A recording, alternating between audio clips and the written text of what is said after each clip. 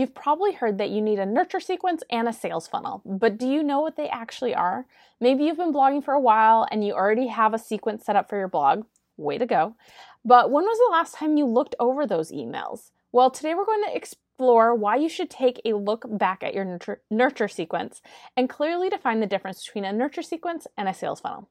Hi, I'm Liz Stapleton, host of the Blogger Breakthrough Summit. Welcome to the Blogger Breakthrough Summit podcast, where I share some incredible tips and tricks shared during our most recent summit. In today's episode, you'll be learning from email marketing maven Kate Doster. Let's dive in. You need to make sure, is this up to my writing quality now, 6 months later, right? Because if you're not embarrassed by your past work, you're not growing and you're not maturing. So be embarrassed by everything you've written. That's the best thing. But you gotta write stuff to be embarrassed about. Yes. And then again, is this nurture sequence actually supporting my goals? So you might have a nurture sequence. You might be a little bit more advanced and have an actual sales funnel, which we can talk about the difference between those two if you want to. And you might want to, in your nurture sequence, say that you've got some type of kickoff event for your sales funnel. So sales funnel, traditionally, at the end of it and throughout it, you're usually selling something that's higher priced. That's kind of the funnel part. Sometimes people will have a webinar. Some people will have a free challenge that they're running, but it's something that you can kind of have on evergreen.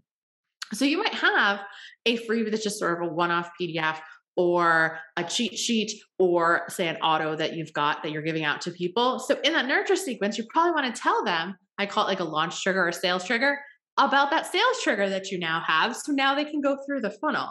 So that way you're kind of helping people from every angle. So like I said, a sales funnel is very, very focused on selling one product. It usually is higher priced. You don't need to have an 11-part sales series for a $27 offer that is cutting butter with the chainsaw. It is overkill.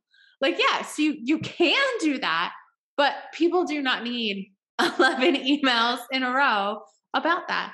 Usually they would need those, 9, 10.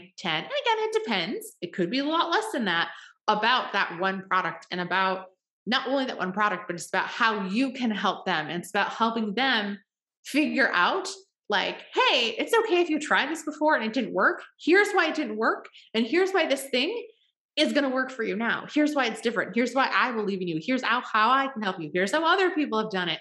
Those sorts of a thing. Yeah. Because I think, isn't it people need to see or hear about a product at least 7 times or something before they'll buy. That's some statistic. I swear I'm not making it up. She's not. What? I said, you're not. I didn't think so. So sales funnel, much more focused in terms of selling a product, whereas a nurture sequence is really more like giving them, help and showing them how awesome you are and making sure they're your people. Cause I know you're big. Yeah. Your people. Exactly. It's a little bit more of I like to think of a sales funnel, and this is my metaphor because it's the way my brain works, of a sales funnel is say you're having a party, but you want everyone to play Dance Revolution back in the day. So you need to think of every reason why Samantha, you say your ideal person, whatever you want to name them, right? Why wouldn't she want to get on the dance floor? Is it because she thinks she has no rhythm? So how can you prove to her that rhythm doesn't matter? Is it because she's embarrassed? Is it because she'd want a partner? Is it because she doesn't know what song it is? Is it because there's a room of strangers? So you're basically trying to do everything you can to be is this really a good fit for her? And what can you do to make her feel more confident about either of her decisions? Because again, it's always up to them. And that's the thing about sales. I'm not coercing you. It's just look, this is it if you're this type of person, right? Okay, hopefully this episode has helped you define the differences between a nurture sequence and a sales funnel, and why you should review your copy regularly. Be sure to join me next time when we dive into building an engaged and active community of followers. I'll catch you then.